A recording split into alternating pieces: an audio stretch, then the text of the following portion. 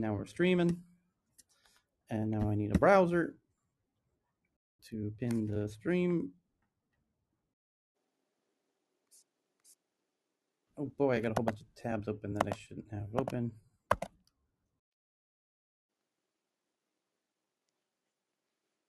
Oh, Evan is here. Okay, Jeff wants to come up. Taiwan Jeff. Hi. Tom wants to come up.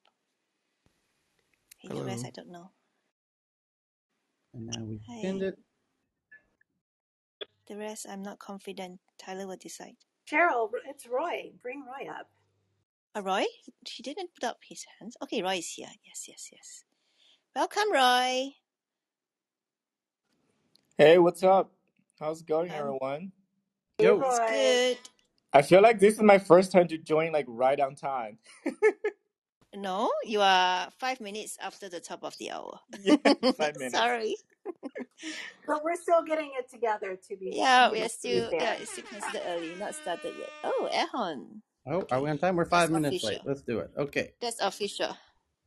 So, the top story, happy Tuesday, is that Twitter makes its version 2 API announced in August 2020, so just a year and a couple months later.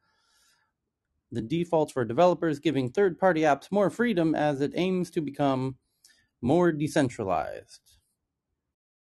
Twitter's new API is finally official, but let's read it directly from the Twitter source. And it says, build what's next with the new Twitter developer platform. Today, we're sharing some major upgrades to our developer platform, some of the biggest changes to date. These include making it easier to get started on our platform with the introduction of what's called essential access and opening up more access for free, updating our developer policy to engage new types of innovation that will lead to greater impact on the public conversation itself, and launching new features and officially making version 2 API the primary Twitter API. Get started right away for free. Welcome to the Twitter API, and you've got 3 different options: the essentials, the elevated, and the managed. And it says they're doubling down on developers. Doubling down, is this after years of screwing developers? Because I actually remember when everyone got screwed by Twitter's own development team. Yes, we covered this story when we met in our last meeting 8 hours ago, and we covered that rather extensively. The history of the great betrayal of 2009, where sometime around there, maybe 10, where Twitter had an API and people spent a lot of money and a lot of time, even raised money. Loic Lemire raised a ton of money for Seismic. And whatever the Twitter company he built, and he thought of himself as very friendly with the Twitter founders, and he sort of was. And then they left him and hundreds, if not thousands, of developers high and dry when they did. It was a bit of a rug pull. I mean, they would characterize it as similar to, when you get your crypto stolen out of your wallet, like that your company just got the plug pulled on it, and there's people still very angry about this, and evidenced by some of the tweets that people are sharing on Twitter. Oh, and my friend Loic, who I just referenced, this will be interesting. So Loic, who's on Twitter at Loic, Loic, he's from France, very smart dude. Was one of France's earliest, biggest entrepreneurs, came to the U.S., San Francisco, 2007, was building companies. He built one of these Twitter companies that got rug pulled, and so I'm interested to see what his tweet says about this. He says, Twitter finally opening up the API and may be decentralized. For those here for 10 years, you will understand the joke. I should restart Seismic, because that's the company that I was just talking about that he did 10 years, or 2009-ish. Twitter basically one day told me I couldn't do what I was doing anymore and changed all the rules. Well, to his credit, he doesn't sound that bitter about it. But you could understand how if you had built a company with 100 employees, and then one day Twitter says, yeah, you can go ahead and shut your doors down and fire everybody, and tell your investors you're sorry for taking, $10 million of their money. You can imagine how upset a lot of developers are that built their startups on top of Twitter's APIs. And you can understand the hesitancy, as Evan was, very accurately articulating, to, repeat that scenario. I Totally. would say one I lesson always, is, sorry, go ahead, Dr. Frenzy. I'm a friend of Loic's, and I can always remember. And I was on Seismic, and it was wonderful, and it was way, way ahead of its time. Mm-hmm. But now I'm watching people on Clubhouse trying to build things on top of Clubhouse, and I'm saying, why are you even doing that? If you know about Twitter, yeah, then I'm sure you do. Why even bother? Because it's so unstable. So a platform of someone else's building on someone else's platform. Yeah, I think you don't trust any big tech company, hitching your wagon to their platform or their tools. Try to be as agnostic and open as possible, but it's such a risky bet. If you don't sign an agreement, then you're running the risk of this. That's just it. If you don't sign an API agreement and a versioning agreement, then this is going to happen to you. So, in the next big article is that the UK, this is from CNBC, the United Kingdom refers NVIDIA's planned ARM acquisition to the CMA for a full investigation carried out over 24 weeks, citing antitrust and national security concerns. Digital and Culture Secretary Nadine Dorries from the UK ordered a Phase 2 probe into NVIDIA's $40 billion bid for ARM on Tuesday. Makes sense, actually. Although I imagine that this will, I'm curious if this will go through, and I guess the Carl and the UK geeks might be the best source for getting a pulse check on how likely this is to go through or not. I haven't looked into any of this myself. I don't know how much pressure we can actually leverage in this instance, so I'm not sure. So it says the UK government announced Tuesday that it wants a full-blown investigation into NVIDIA's takeover of Cambridge chipmaker ARM, which is widely seen as the jewel in the crown of the British tech sector. Digital and Cultural Secretary Nadine Dorries ordered a Phase 2 probe into NVIDIA's $40 billion bid for ARM. The probe, to be carried out by the Competition and Markets Authority, the CMA, over the next 24 weeks, will investigate antitrust concerns and national security issues associated with the deal. The CMA said it had serious concerns about the deal after it completed the initial Phase 1 probe. The takeover is being scrutinized by regulators around the world, and the chip company said in August that the deal is now unlikely to be completed before the initial deadline of March 2022.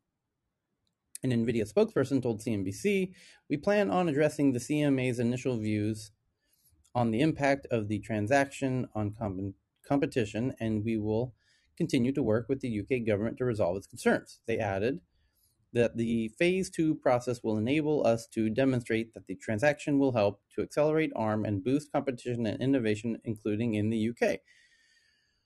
The company, bought by Japan's SoftBank in 2016 for $32 billion, licenses its chip designs to more than 500 companies who use them to make their own chips. Critics are concerned that the merger could restrict access to ARM's neutral chip designs, and that it could lead to higher prices, less choice, and reduced innovation in the semiconductor industry. But NVIDIA argues that the deal will lead to more innovation and that ARM will benefit from increased investment. Quote, "This combination has tremendous benefit for both companies, our customers, and the industry," says NVIDIA's CEO. Last month, the European Commission, the executive arm of the EU, launched its own in-depth investigation into the deal, which is also being scrutinized by regulators in the US and China. Here's a quote, "Whilst ARM and NVIDIA do not directly compete, ARM's IP is an important input in products competing with those of NVIDIA, for example, its data centers, automotive, and Internet of Things, says Margaret Vestager, the European Commission's executive vice president, said in a statement, quote, our analysis shows that the acquisition of ARM by NVIDIA could lead to restricted or degraded access to ARM's IP with distortive effects in many markets where semiconductors are used. I'm not sure I understand that one. I mean, NVIDIA is a semiconductor company. They want to sell as many semiconductors as possible, and this is going to help them. So it's not like it's an OEM buying ARM who's going to restrict it to others. So I don't get that argument. I think it's going to go through. I think I agree with you, Tyler. I think this just feels like due diligence on the UK's part here. Like, it's a relatively major company and there's potentially national security implications to this, maybe. So they want to poke their oars in and maybe put a little bit of pressure on so they can get some assertions for themselves, like for us, basically. You know, you can't shut down any of the operations within the next 10, 15 years, for instance, those kind of things. Maybe just put some checks and balances on the deal. I don't know.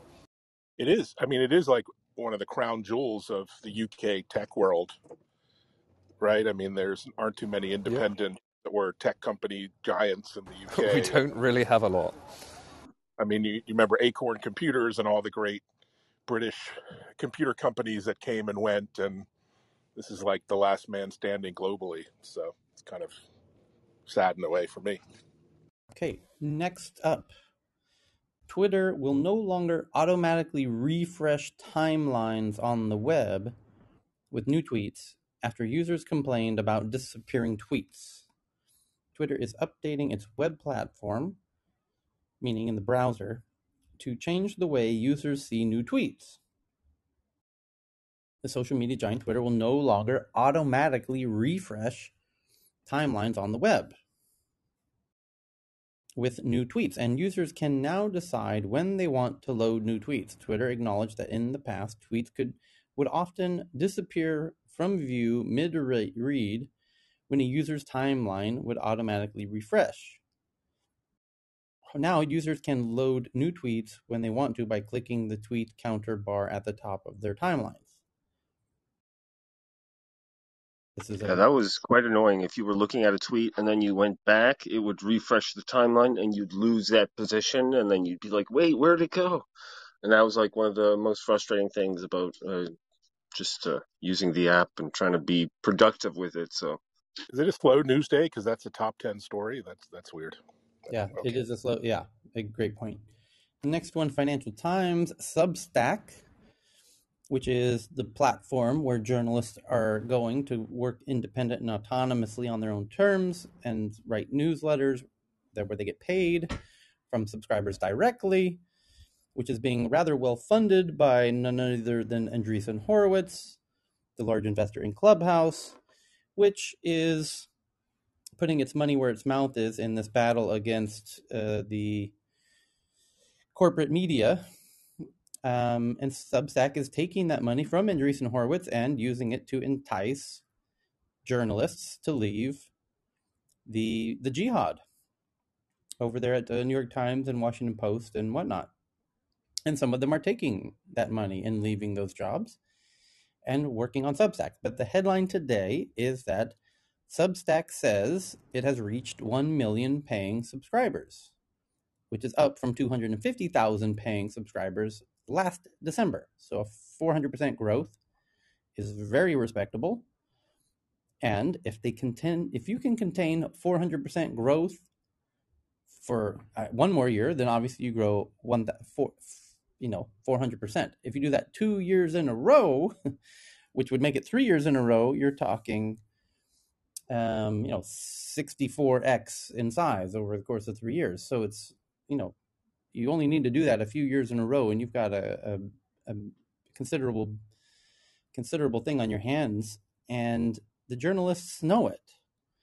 And that's why they're watching this. And Glenn Greenwald, who's one of these journalists who's now writing with Substack, says, in case you've been wondering why there's a never-ending tidal wave of identical articles from liberal corporate media outlets attempting to malign and disparage Substack, over the same script over and over, now you know, is because Substack is eating their lunch and Does the stealing their. article talk about Substack paying its top authors, content creators, and how much they make? I was just curious Let's because find out. I was wondering if anyone on the stage knows, like Yeah, I the know they names. pay him. Like Andrew Sullivan says, Mm-hmm. he's getting paid more, than he ever got paid before. But once again, it's building on top of someone's platform. And eventually, if Substack doesn't make money, they're going to run out, and these people are going to be without a platform. Unless, Yeah, it's a great, yes, and generally you're correct, of course.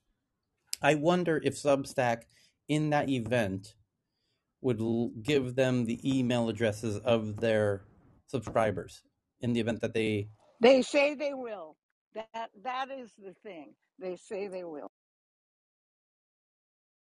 I wonder if you have that in writing, then you could maybe sleep easier about it. Well, it's in writing in the mainstream media. Yeah. I'm thinking more in a contract that you could take to a court and say, I want my 100,000 subscribers email. Yes, dear, I understand. Yeah. But I don't know because I write for Substack and I don't monetize. So Yeah. Well, to answer your question, Evan, it says the number of people paying to subscribe to a Substack newsletter has risen. As I said, Substack, which launched 4 years ago, has 73 employees. High-profile writers have been lured to Substack through cash advances and the prospect of editorial freedom. Some earn serious money. The top 10 writers on Substack together make more than $20 million in revenue a year. holy Far cow! in huh? I was just emphasizing that's amazing. Yeah.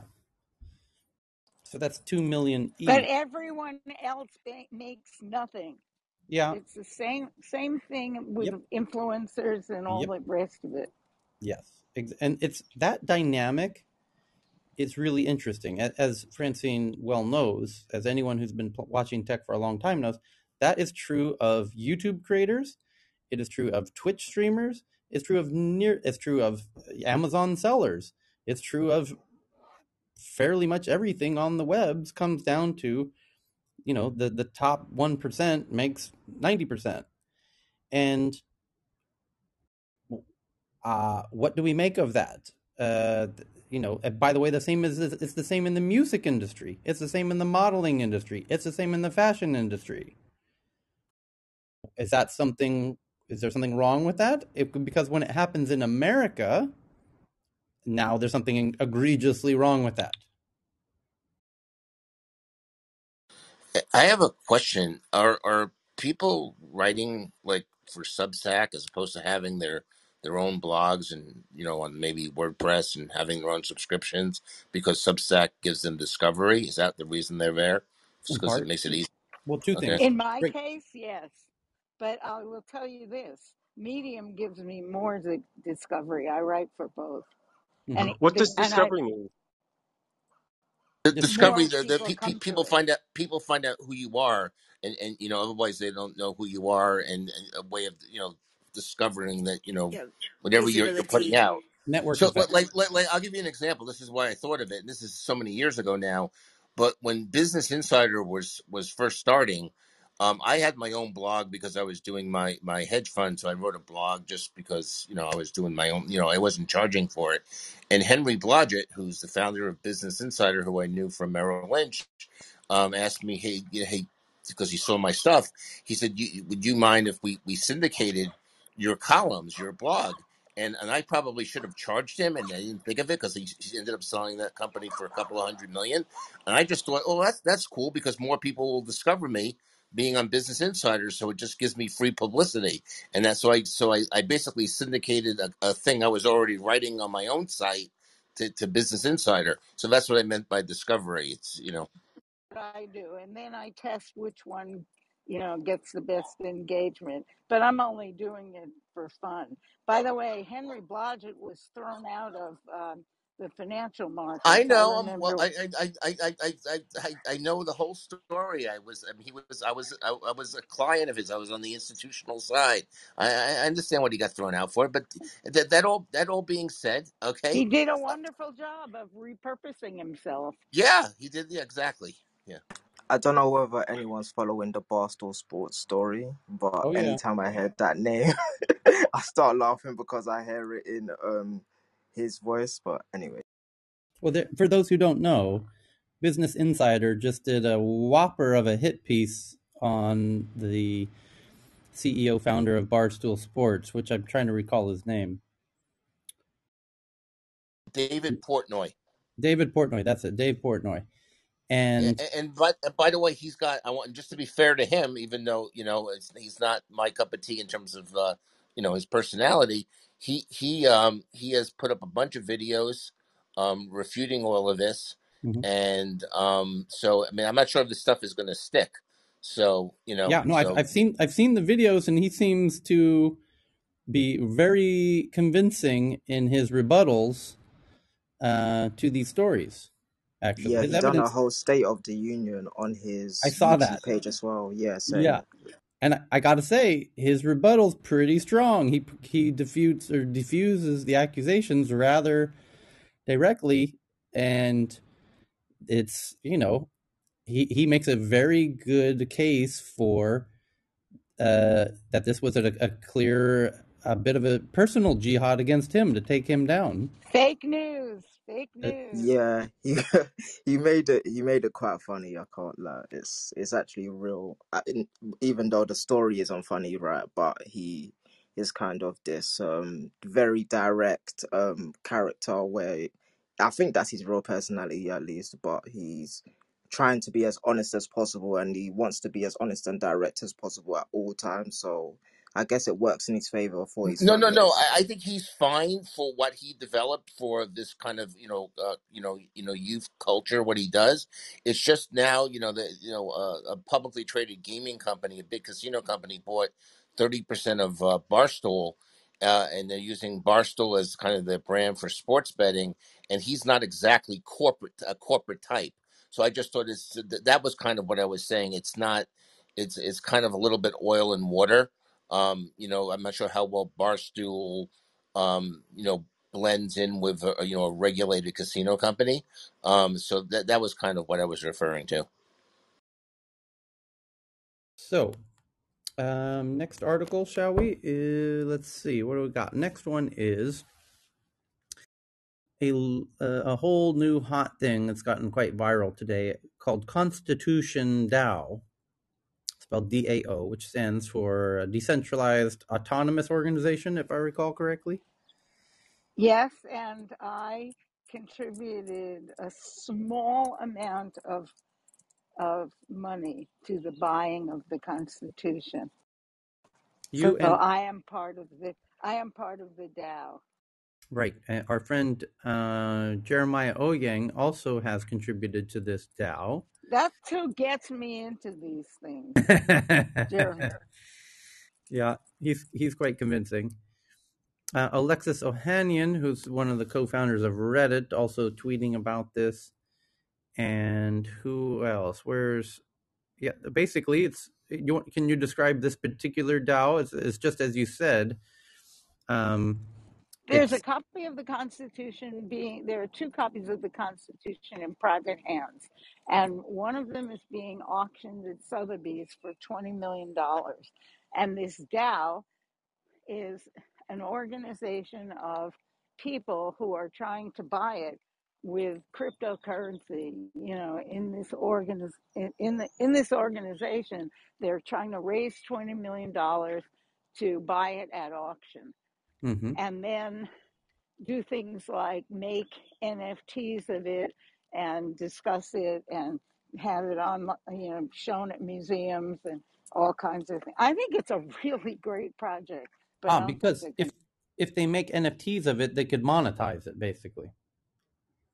So you might even potentially could sell more. Yeah, Right. Yeah, exactly. But that's not the issue.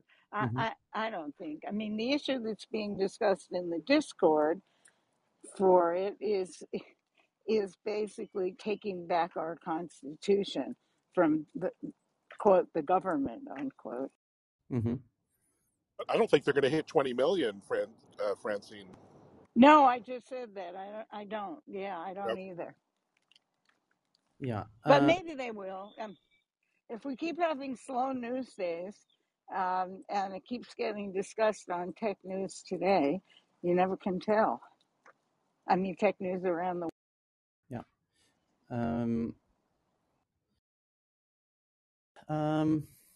Well, what I think is interesting is what comes through my mind, and I shared this when we met in the previous meeting, was this is a form of crowdfunding, right? In this particular case, to acquire an asset. So it's crowd-funded asset acquisition, which, Exactly, right? exactly. And there's a crowdfunding site to which you contribute called Juicebox, and it has a ton, not a ton, but it has a number of DAOs on it that are trying to do crowdfunding. It's not that different from Indiegogo. But it is, and I'll explain why. And it's different in a beautiful way, because I shared a little story of when Donald Trump announced his presidential campaign the first time. I had the idea that I assumed his motives were financial, exclusively financial, and so I thought, well, maybe we could create a crowdfunding campaign, and raise a bunch of money, and until it got to such a degree that he would accept the money in lieu of running for president. And to me, this was like a performance art piece, almost a political art, and I thought it'd be fun to do. And I actually I contacted and talked to the folks at Indiegogo and GoFundMe and Stripe, because it turns out I couldn't do it on either of those platforms based on their policies. It was in violation of some of their kind of niche fringe policies. And it was also incompatible with the technical feasibility of Stripe, because they have a limitation on the number of days with which you can hold the funds.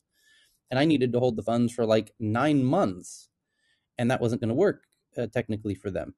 So it wasn't technically possible to do it, but doing it this way, it would very easily be very technical. It would be incredibly simplistic to do it this way.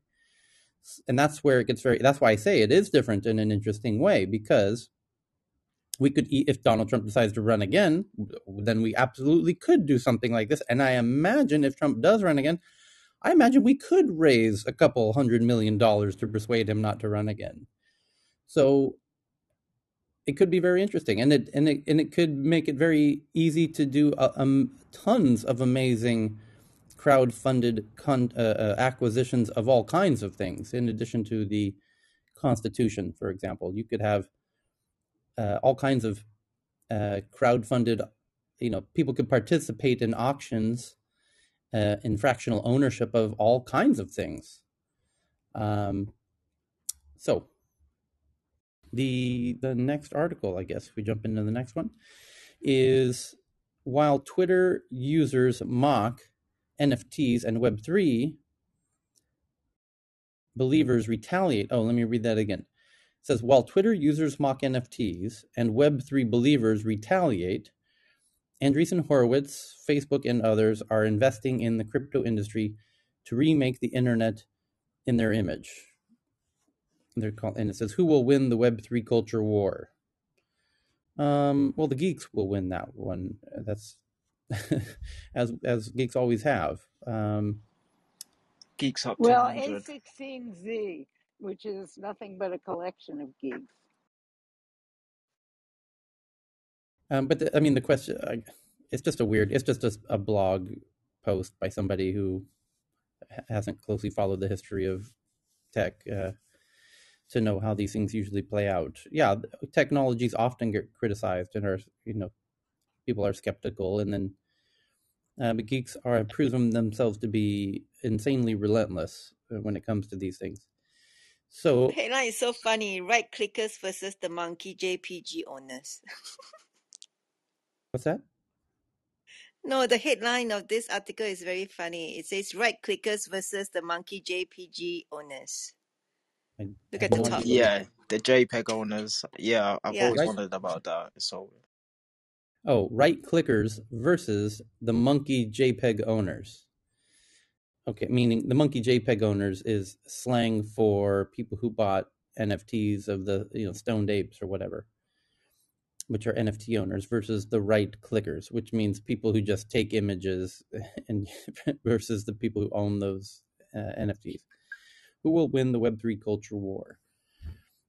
Well, Ryan, the person who wrote the post, I can assure you the NFT owners in that case will win. But the next article is that Pew who's a massive research group, has done some research about Twitter usage, and they say that 42% of Twitter users primarily use Twitter for entertainment, and only 20% use Twitter primarily for news.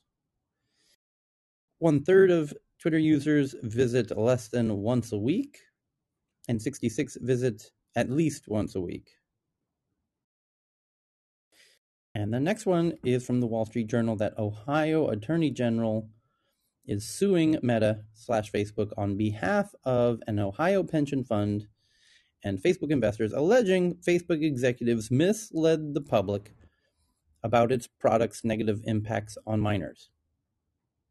And as the Wall Street Journal says, and they're writing this article, so I imagine they feel rather proud that they are rather directly responsible for this lawsuit against Facebook, because this is directly related to the journalistic work, if you want to call it that the Wall Street Journal did with the whistleblower, Frances Haugen, where one of the initial revelations was a document which the Wall Street Journal claims shows that Facebook is toxic for young, and Facebook knows that Instagram is toxic to young female users. And that was the claim in the Wall Street Journal. And the question is that in fact true? And I would point you to who was that?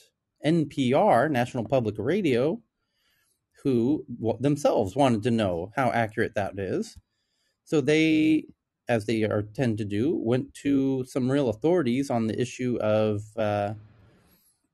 doing research in a clinical sense, a clinical psychologist, researcher, and asked them, is this legitimate, this survey that a Facebook team member did a little informal survey asking teenage users how they feel, how they think Instagram makes them feel. And the response from the NPR piece, from the clinical psychologist researcher, says that is not how psychology or research works. You don't ask the person how you think this thing makes you feel. That is useless in a research context. So just based on that alone, I would say this entire lawsuit is garbage.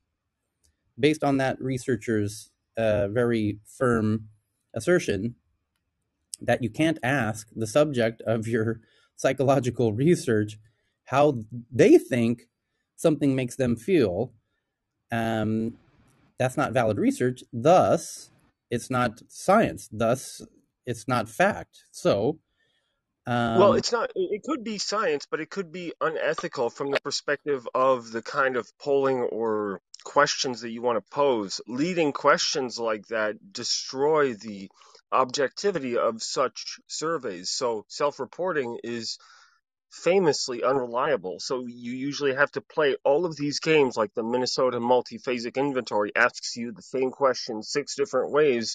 So it gives you this kind of spread so you can measure the variance or repeatability of some of these questions. So it's very important to do it carefully. So if it was an internal research, it wasn't done in the most rigorous of standard or up to the rigorous Well, there are standards that usually you different have in academia. research. There are different research modalities and methodologies, and so interpretive science actually does allow for psychometric analysis, where in which people are they reflect in how they're feeling. So if you're going to do a lab rat type of objective research, then no, you want to be as so-called objective as possible. But interpretive scientists, they acknowledge that people are that life is a social construct. And so I would not go so far as to say that the research itself is not valid. It's a different type of research. It's not something that you would find in in a positivistic research study per se. But I would not go so far as to say that the research is invalid.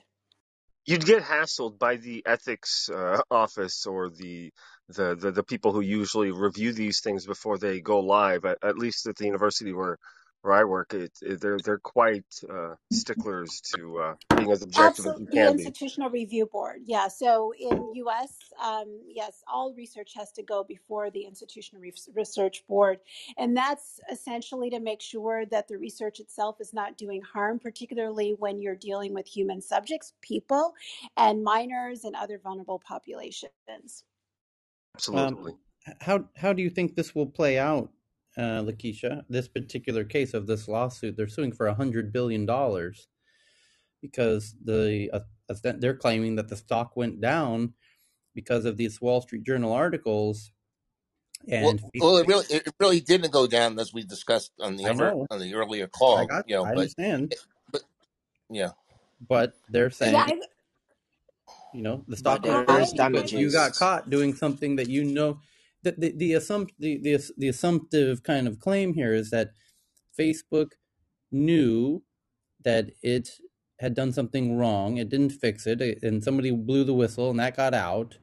And so Facebook's responsible for, But Tyler, we all know in America, because of our litigation system, given just the raw number of articles, true or not, or partially true or whatever, because there's been so much stuff thrown at them.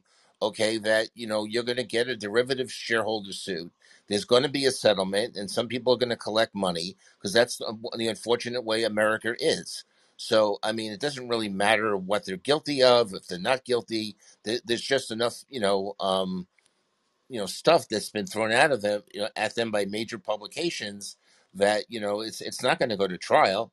Okay, and so that's what it is. But there Yeah, is an onus to the institutions, and when I say institutions, I mean like just journalists in general and the media industry to not be so biased in the data that they use, and just have I it. know, but that's Yeah. water under the bridge. And now you're asking about why the Attorney General of Ohio did what he did, because he wanted to get first mover advantage as the lead plaintiff. But as the lead plaintiff, he could also, if he's certified as the lead, of Ohio gets certified as that, he can ask for punitives, which is probably how they got to $100 billion. Okay, and then he figures I'll collect some money for the Ohio pension system. Why not? It's free money. It's laying on the table. I mean, that's the way, unfortunately, it works in the United States with our litigation system. So, I mean, it's I mean, I don't know if he actually really feels aggrieved, or the Ohio pension system really feels aggrieved. But why not sue? Why should he wait for Virginia to sue? Well, and as I shared earlier, I'm actually, part of my retirement is with the Ohio, with the Ohio State, the state of Ohio. But I do think that there's another piece to this, and I think that it may be political as well. So, as the Attorney General of that state, there's a fiduciary responsibility to the people, in this case, whose retirement pensions were invested in Facebook, and so whether they settle or not, I agree with you, Ken. It's a matter of taking the action, and in this case, being first first mover, because I doubt that Ohio will be the only state that will file suit. I mean, it could be frivolous. And, to answer your question, Tyler, I, as a researcher, would want to actually look at the research, the hypotheses, the questions, et cetera. So I really can't tell you, what I think will happen until I actually look at, the structure of the actual study and the analysis. Okay. Shall we get into the next one? Amazon agrees to pay $500,000 to California for concealing COVID-19 case numbers from its workers. The first such action under the state's new right to know law. And the UK supermarket Sainsbury becomes the first known customer for Amazon's Just Walk Out tech outside of the US, starting with a London store opening November 29th. Sainsbury's is the first Just Walk Out customer. Grocery expected to open 29th, and it's it's basically based on cameras inside of the shop. The groceries Pocket Market in the High Holborn district is already open to Sainsbury's employees. A visit to the store on Monday showed a full-stocked small grocery store with stations on the way in for shoppers to scan a mobile phone. Angled cameras suspended from the ceiling track what shoppers pick up from the shelves, and they are charged upon exit. The system of software, cameras, and shelf technology is made by a third-party supplier, according to a Sainsbury webpage that appears to describe the new store, calling the concept Smart Shop Pick and Go. The technology supplier is Amazon. According to people familiar with the matter, an employee told Bloomberg on Monday that the store will open to customers on October 29. Quote, "We regularly trial new and convenient ways for customers to shop with us, and we're currently testing an upgraded version of the Smart Shop with colleagues at one of our Holborn stores." And there you go. Amazon jump-started interest in cashierless shopping with the Amazon Go branded chain of convenience stores, blah, blah, blah, blah, blah. And they're going to try and convert all of the existing supermarkets into these digital, self-checkout supermarkets. What do they call these? Cashierless supermarkets. And no doubt, Amazon's going to get a whole lot of data about what you're buying. They're going to know who you are and what you're buying at these supermarkets. I'll be curious what the supermarket checkers in the United States think about this, because it's a pretty large job, and I think they're going to resist this technology. I think they're all going to Although go. we have self-checkout in most supermarkets now, it's just that there's always a person there. Mm-hmm. Okay, it says, somebody on Twitter says, Amazon to open 260 supermarkets across UK as it plots to take on Tesco and Sainsbury directly. Well, that would be not easy to build. No, yeah, not all. That's a lot of places. Here it's an article. I'll pin the article to the top of the room right here. It says, revealed, Amazon to open 260 supermarkets across UK. When's the date on this? Today. The article came out today. Amazon has developed detailed plans to storm the UK supermarket sector as the e-commerce is planning to open hundreds of cashierless grocery stores across the country in the next 3 years. More than 260 Amazon-owned and run supermarkets are to be launched before the end of 2024, namely 60 in 2022, another 100 in 2023, and 100 more the year after.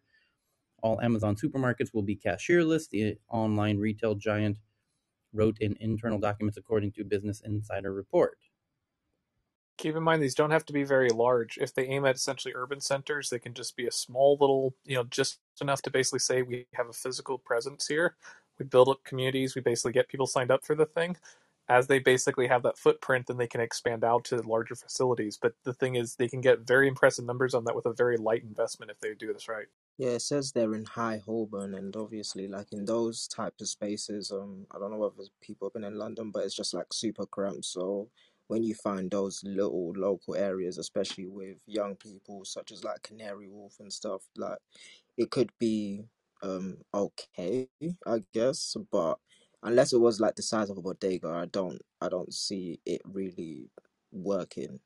Like, because the way that the UK set up with just buying space for shopping centers and just grocery stores is totally different. So but Amazon is Amazon, so they can probably do it anyways.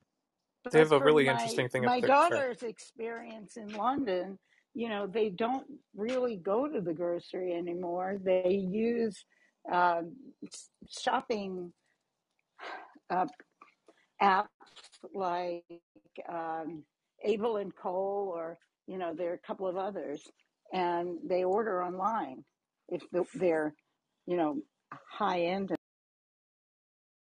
The one in Seattle has absolutely carpeted the roof with sensors. It's actually insane. Like one of the measurements you can use, it's not a very common one, but when you work in like augmented reality or whatever with and looking at like IoT, one of the sensors measurements you can use is the sensors per square foot, just to kind of get a quick estimate of essentially estimating like data feeds going into an area or not.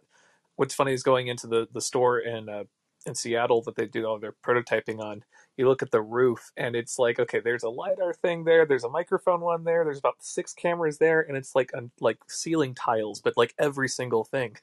They're almost like little miniature like data just warehouses just sitting there right on the roof section. So I'd be curious essentially what kind of training sets they do, and they probably what I imagine what they do is they basically see which ones are actually useful for things. They just throw everything in the kitchen sink in there, and then they slim it down for the more scaled out releases. But it's really fascinating to watch in progress.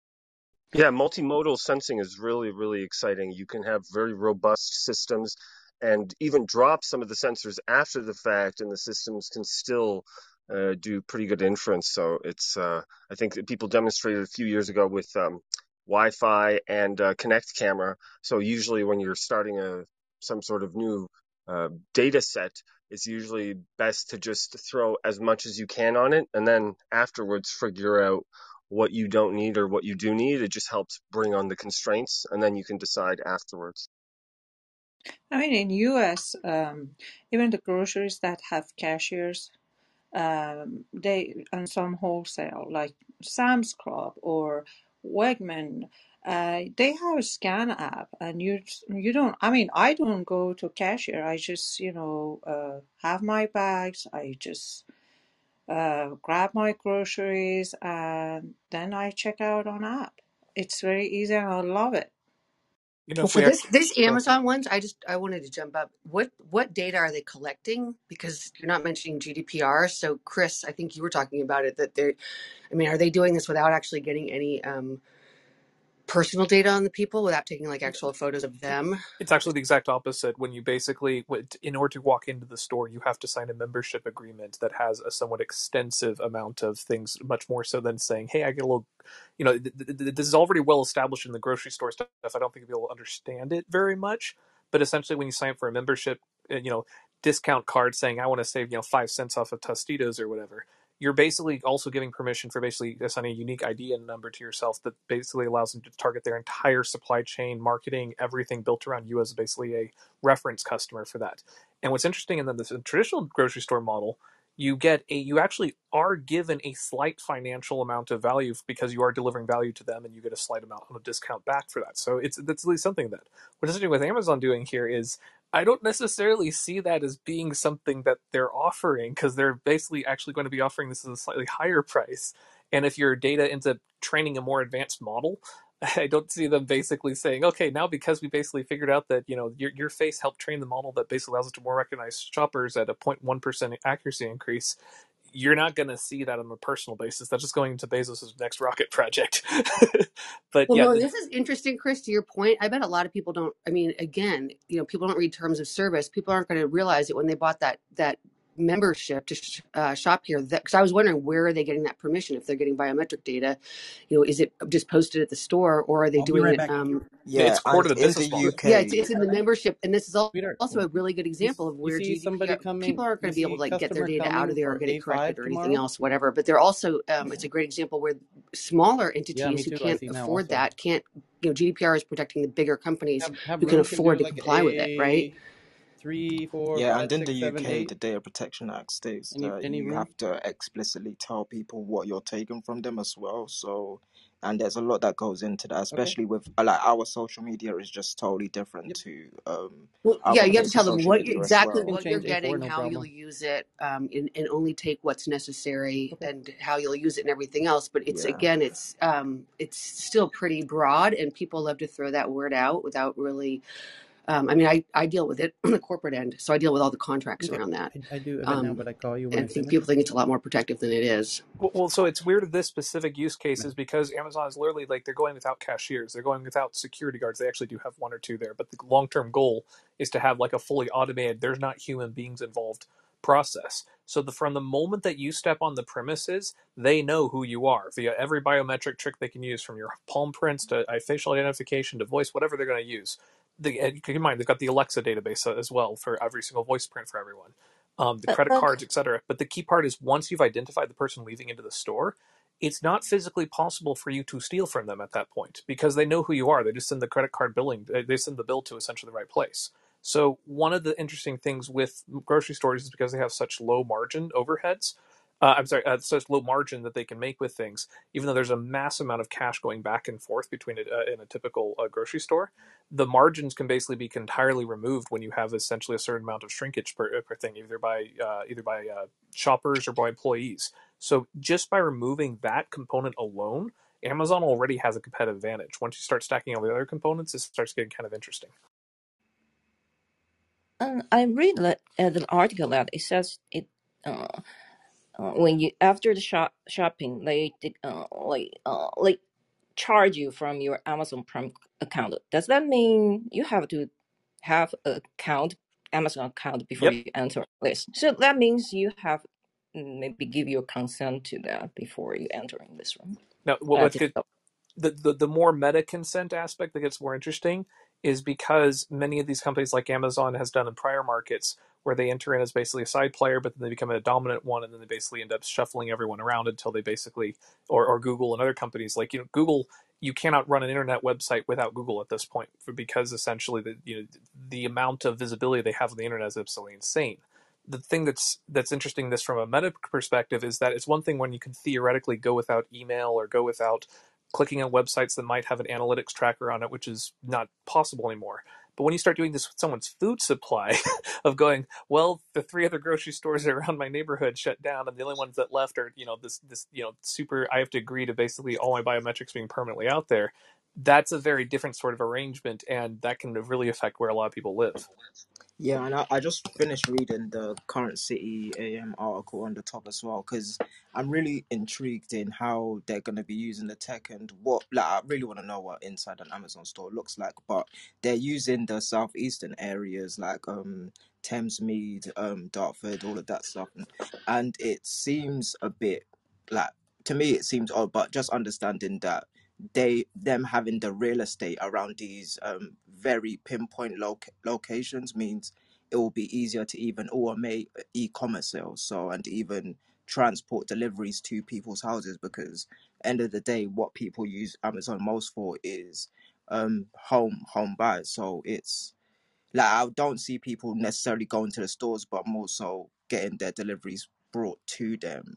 But if someone wants to go into an Amazon store, then having that location there is important, especially when you're in London or in Kent, the Kent area as well. So I feel like, yeah, just it's going to be expanding the e-commerce market more than most things. Like it said in the article, about 26% of sales came from e-commerce for grocery sales. So, yeah, just seeing all of the article, it's, when I think about it more as a delivery service, then it makes a lot more sense to me than seeing it as a grocery where old people, which is what Dartford 50% is like a retirement area, but a lot more young people are coming in and moving out from, you know, just the millennials and people that new families that are coming to Dartford and to Kent and stuff. So yeah, it's an interesting predicament, and Amazon is just particularly ruthless. So yeah, I've seen the delivery portion of that and the automated deliveries as well being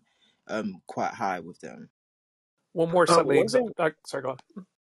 No, I was just going to say, like last time I was in England, I found it exceedingly difficult to buy fresh fruit and fresh vegetables compared to Canada, for example. The supermarkets here are like overflowing with, fresh produce. If Amazon can bring that to England, which normally is very industrialized, or I would say like the city is very, very expensive. Like a $200 or 200 pound meal in London is equivalent to like a $50 meal in Canada. And so if they can help drive down some of those prices, I think that can also address some of the inequity with nutrition, which I believe, is it Jamie Oliver, the chef there in the UK, was working with the Queen to help improve the nutrition of children there. So I think if at least you get that, I think it'll be a net positive.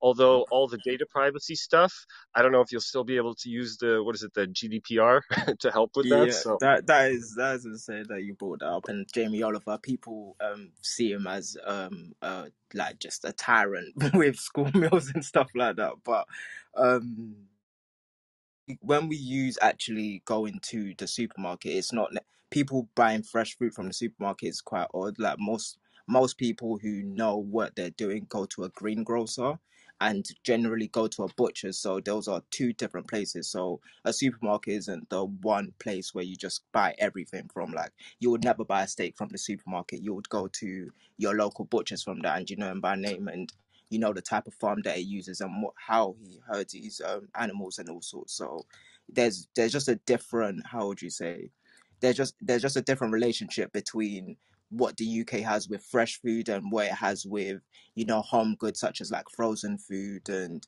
you know, just packaged goods and stuff. One more with it, component is that Britain's historically, with things, been a food importer. It shaped a lot of their history, rise and fall of empires, kind of stuff. So one thing that's interesting with Amazon is building up more of an international footprint, not just essentially in countries, but between countries. It does offer some somewhat unique competitive advantages they might be able to take advantage of, especially for more processed foods that essentially have a higher margin on them than, say, like bananas. One more thing to throw out there with things, just as a fun possibility. I doubt this is the primary reason they're doing this, but it's definitely something they're gonna pay attention to. The number of Amazon Prime customers that they have, they know a lot about the shopping habits. They know about where people live, etc. And now with Alexa, they've got voice prints.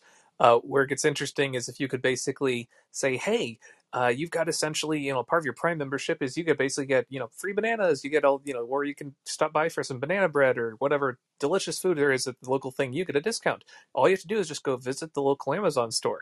Well, guess what? When you walked into the Amazon store, all your biometrics now have been updated into the database. Everything from your palm prints, the facial parts, all the parts they couldn't get over the computer long range, they now have essentially a scanning station for essentially anyone in the neighborhood. If you make a single purchase there, that's enough. You got the data set on that. Now all you need to do is just basically have the entire local population shop there at least once or twice, just enough to sign a legal contract, walk in, get scanned. And now you have one of the largest biometric databases on the population that basically can continuously basically see updates essentially on everything that when a new sensor gets rolled out. Well, So also, Chris, yeah. will be even earlier than that. I mean, low level than that. Like I'm in California, so we have Whole Foods that they own, and they give a very minimal discount if you use your Amazon card or whatever that thing is. So they're tracking your purchases, and they know who I am because it's my Amazon account. They may not have the biometrics, or maybe they do from my Alexa, but just population wise, they know exactly what to stock, exactly when to tell you, you need to ship it via Amazon, or they know what they can correlate all that shopping, right? And by, as you're saying, by the area, by the geography and what people here are doing. I would also say that the UK has been ransacked by pandemic. The high streets are basically desolate. And so I think local councils will welcome this as a way to try and get people to come back to, local communities. Supermarkets and, shops like that are quite a big way to build people just back on the streets. When lots of businesses have been shutting down. So that could be something that maybe why it's welcomed. Amazon, champion of the local neighborhood community. You think No you know way. and love. Health data. Think about it. If you're buying all that processed food, next thing they're going to put in there is a pharmacy, right? That's Yep. real. That's what. Yeah, And you they'll have get the your biometrics for essentially for identification. pharmaceuticals for Perhaps you could get within like the same month. a They already a own a $25 pharmacy. voucher if you buy a 6-pack of Oreo cookies. You could get a $25 discount for the health clinic. Right, for the Diabetes diabetes medicine, checkups. exactly, and Yeah. the depression medicine, Or and they're going to have to, or yeah. better yet, if you get 2-liter bottles of Coke, you can participate in the new blood sugar test that they're doing. No. Coke is for cleaning. You know that. Are you watching Instagram? Coke is for cleaning. Food Coke and can clean pharma in anything. one shop shop. My Yeah, if it's a one-stop shop where you get your pharmaceuticals, my your father used to use Coke to clean battery leads Yeah, if in you the. haven't been on Instagram this weekend, it's all the rage. You can clean everything with Coca-Cola. We Oh expect to yeah, see a we spike in Coca-Cola. you definitely can clean your car battery leads with it, and you can also clean pennies. Copper pennies. You It can So cleans flush them a Sebastian, what just does it toilet. fine. with your insight? Mentos. So after he realized they can drink it, right? Okay, The so coins. next up, we've got, where's the next one? China is warning state firms to exit cryptocurrency mining and is considering punitive measures for those that do not comply. Poor people that didn't get out soon when they could. And the next one is from The Information. They say they have a source that Instacart has postponed IPO plans until next year as it focuses on expanding its services for retailers beyond delivery. Meaning what So exactly? one more thing to throw about that IPO with stuff, just because if one of the gambles they can make on this is that just going from COVID to post-COVID, that could be a huge spike in basically in revenue profitability. And if they're very careful with how they, measure their metrics and stuff, they say, look, we're growing exponentially because we were growing crappily during COVID. Now look, we're growing a lot. And so then they can say, imagine if we can make that same increase in growth as if we got a pandemic recovery for every year. And then they price their valuation on that. Everyone makes that wealthy from the IPO, and then it's like, okay, well, what do you know? It kind of slowed down like everything else does, but life continues. It says that they're doing it to give themselves more time to accelerate growth, to fend off competition from DoorDash and Uber, which are expected to increase their share of the grocery market business, as well as Whole Foods owner Amazon and convenience startup GoPuff Instacart's full year revenue is expected to increase at least 10% compared to last year, said the person with knowledge of the situations. Pushed off plans for IPO until next year, focusing strengthening its services for grocery retailers beyond delivery. The decision marks a shift from earlier this year when Instacart executives discussed listing the company's shares in the fourth quarter. The race is just that's an incredibly hot race. Like DoorDash just bought Wolt here in Scandinavia for $8 billion. And Wolt is doing well in Japan as well, but it's a Nordic startup. They're based out of Helsinki. And Uber, all these guys are going to start. It's a mad rush to cover the planet and just suck up as much of the market share. In the same way that Uber battled with other companies and acquired other companies around the planet, kind of a consolidation. And you always end up in the same scenario where you got 2 or 3 big, companies that are going to control the whole pie for delivery. And it's whoever can raise the most money and subsidize the cost and suck up all the customers and lock everybody in. Not so different from the streaming platform wars or anything else, but is this, the people who can last the longest in this race are going to have crazy, insane valuations for years to come because they're locking in the future of the way consumers consume. Well, I mean, like people spend like $5-10 a month on music compared to, well, you're going to spend hundreds of dollars a month on food. Precisely. And it's a much larger percentage of the population. So, well, I mean, like everyone needs to buy food. So you're looking at literally 100x of markup essentially compared to what you might see in the music market, but it's the same tactics. Also, Chris, the it's not, I think post COVID is going to be, people still are going to have a lot of this delivered. People just like having things come to them. And the newer generations, at least around here, don't cook. So they they literally order this stuff every night. So even when restaurants open, there's still going to be plenty of nights that they're ordering at home. It takes 6 weeks. I don't know why people don't. It's cooking's amazing. Mm-hmm. I'm with you. I cook. Okay, It's next therapeutic. one. I'm thinking of starting a startup where I grow food at your house for you, and then you can pick it out of the yard whenever you feel like it. Wait, Tyler, again, are you not watching Instagram? They have all those like indoor climbing garden things as the newest tech takeoff that's going to be worth $1 bazillion. Yeah, they're actually growing them inside. Okay. Yeah. I mean, You would have to start another service or make it part of your service for it to be a total solution. You would have to pick the food too. You can't. yeah, no. You and can't just grow it. Dr. and Francine, they have all those robotic arms. This you've got it. We and just have to throw all this together. That's our Exactly. offering. Exactly. You can, Exactly. but you have to present to the market a complete solution. You know that, Tyler.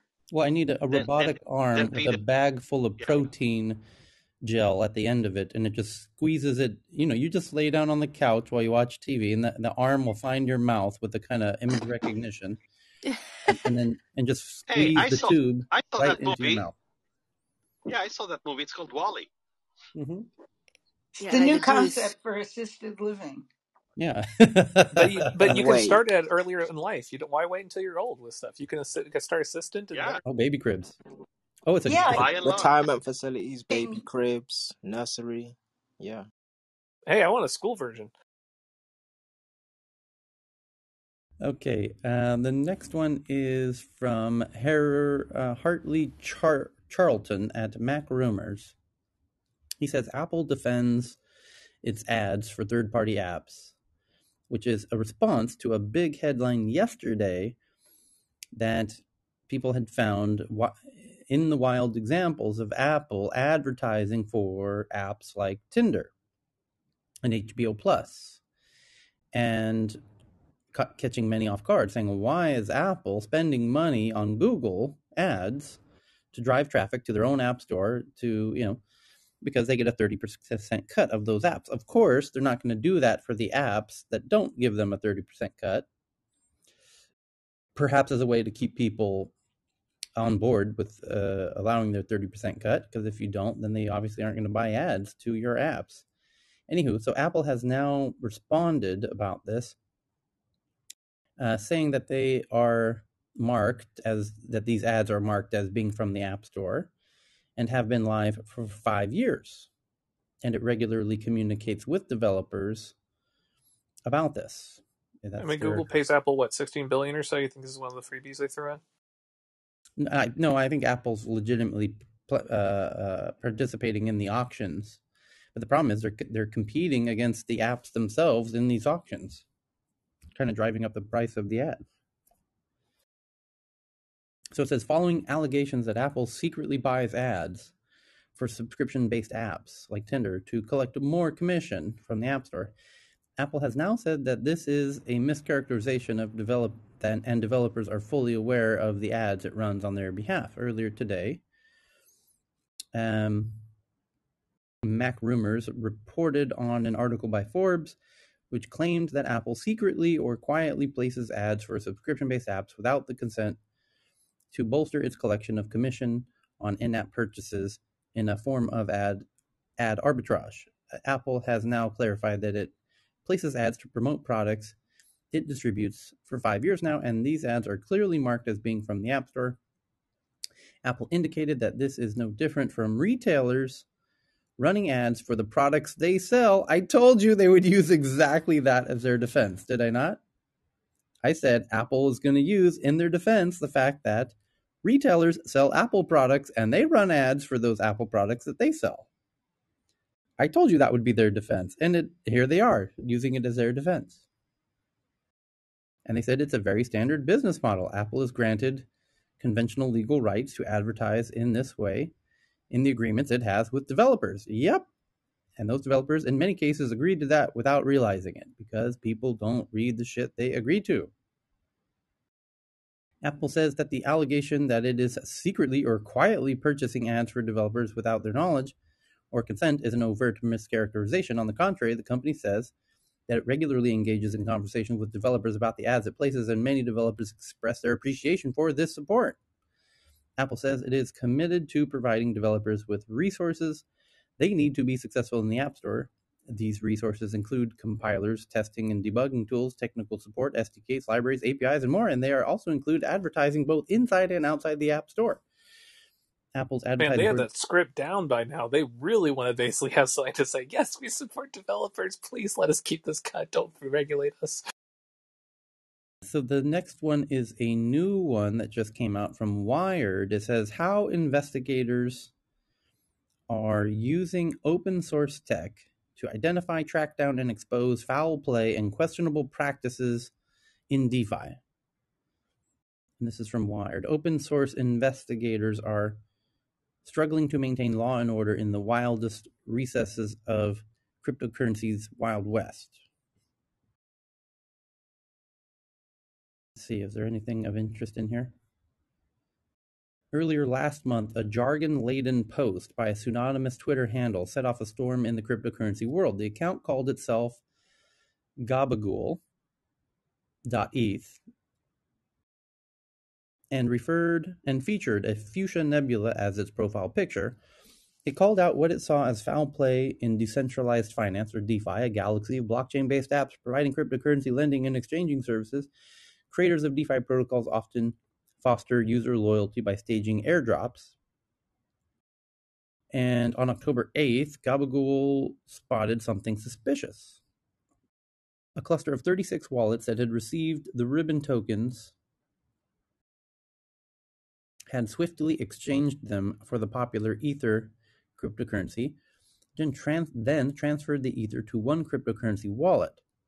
Gabagool thought that the person or people behind that wallet had likely created the 36 Ribbon accounts shortly before the airdrop to maximize their chance of getting tokens. By Gabagool's calculations, the wallet to which they were transferred accrued at least 652 Ether, valued at $2.3 million at the time.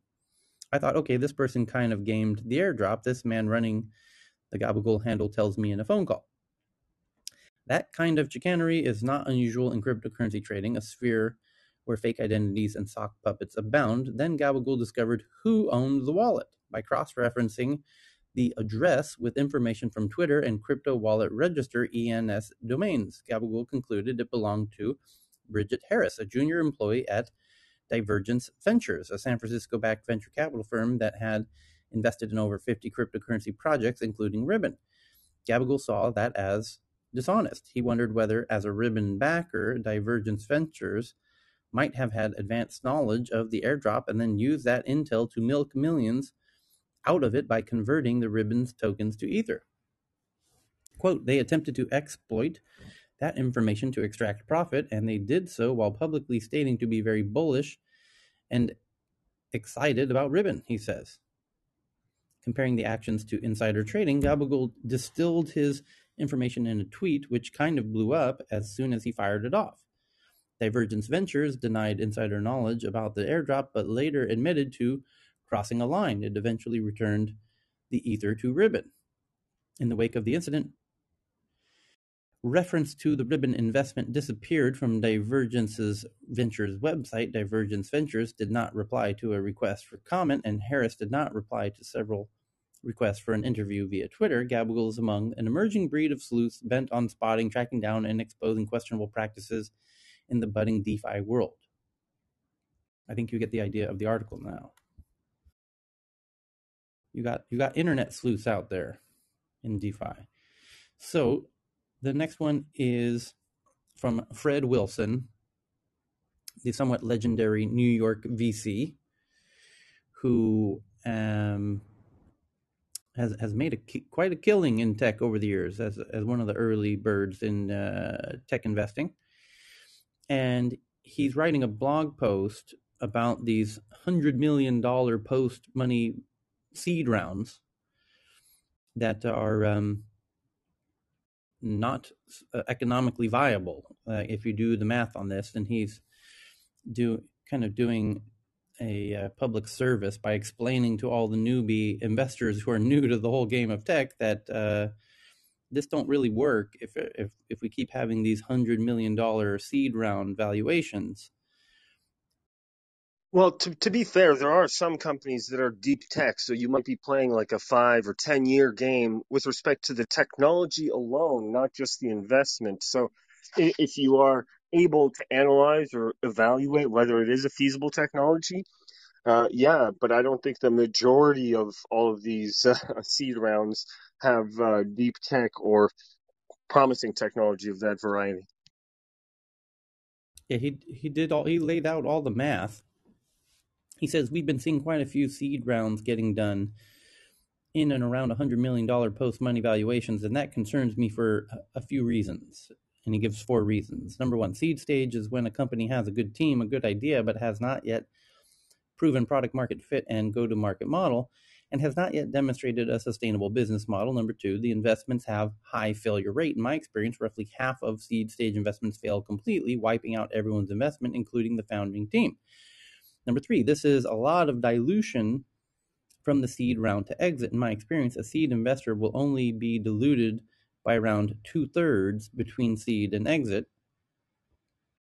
Number 4, a power law distribution exists in outcomes in early stage portfolio, and a seed portfolio is no different. So given that I'm jet lagged and up at 3:30 in the morning, I modeled this out to see how it all works. Here's the Google sheet in case you want to look at my model. And he calculates the math on this of the normal traditional metrics of how investments play out.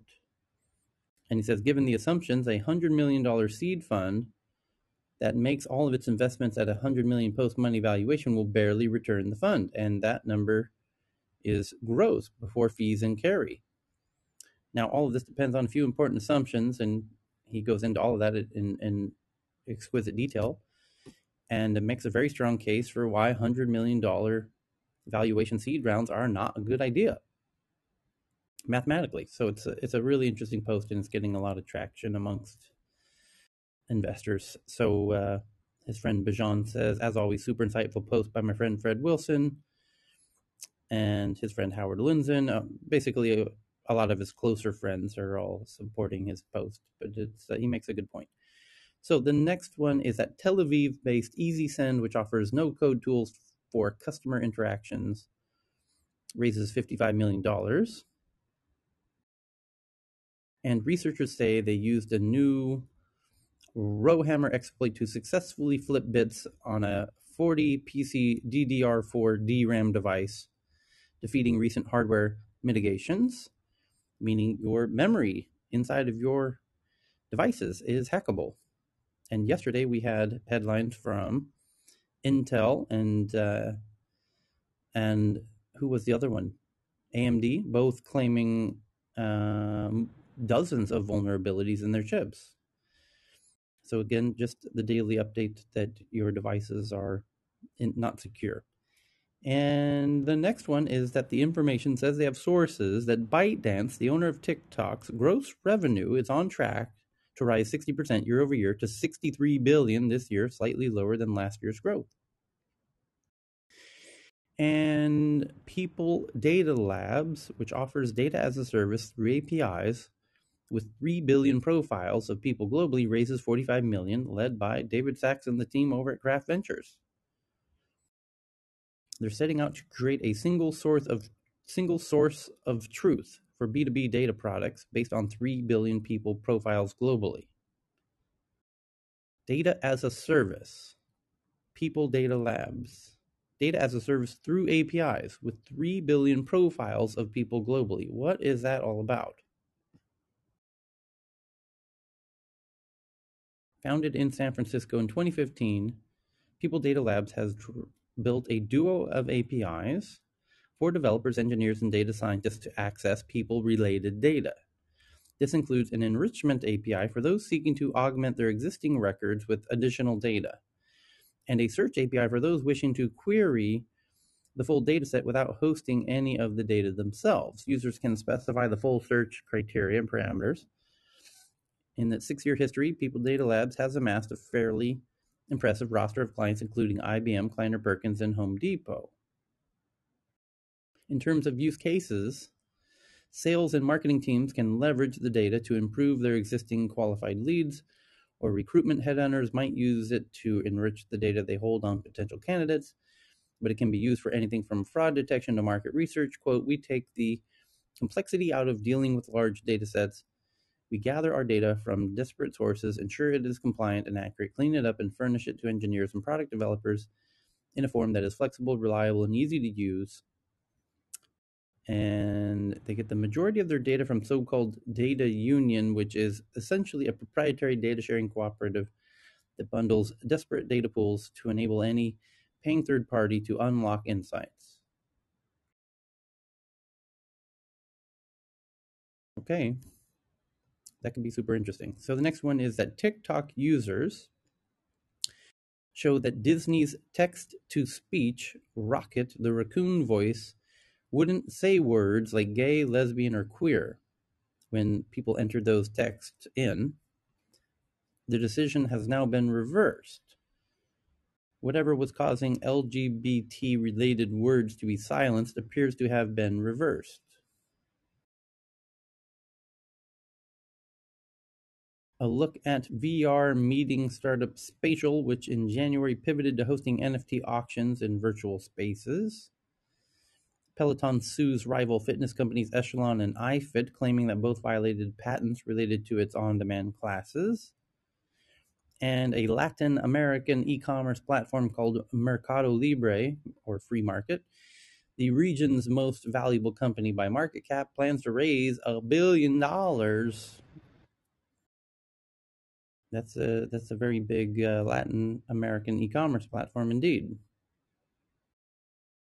And according to the Wall Street Journal, doctors and researchers say that social media is contributing to the rise of negative body image issues and eating disorder cases among boys. Until you actually open the article and read the article and the quote from the actual doctors, which says something a little bit different, saying that, to be specific, this is one of many factors, and even as one of many factors, it's an aspect, but not causal. And so it's what we call these headlines are kind of the headlines are kind of silly, I think, sometimes. And I wonder if the recent Alex Jones, I guess, court case is going to change the way that some people at least post headlines, because he got in a lot of trouble for that Sandy Hook hoax statement. So let's see if that happens. As all journalists should.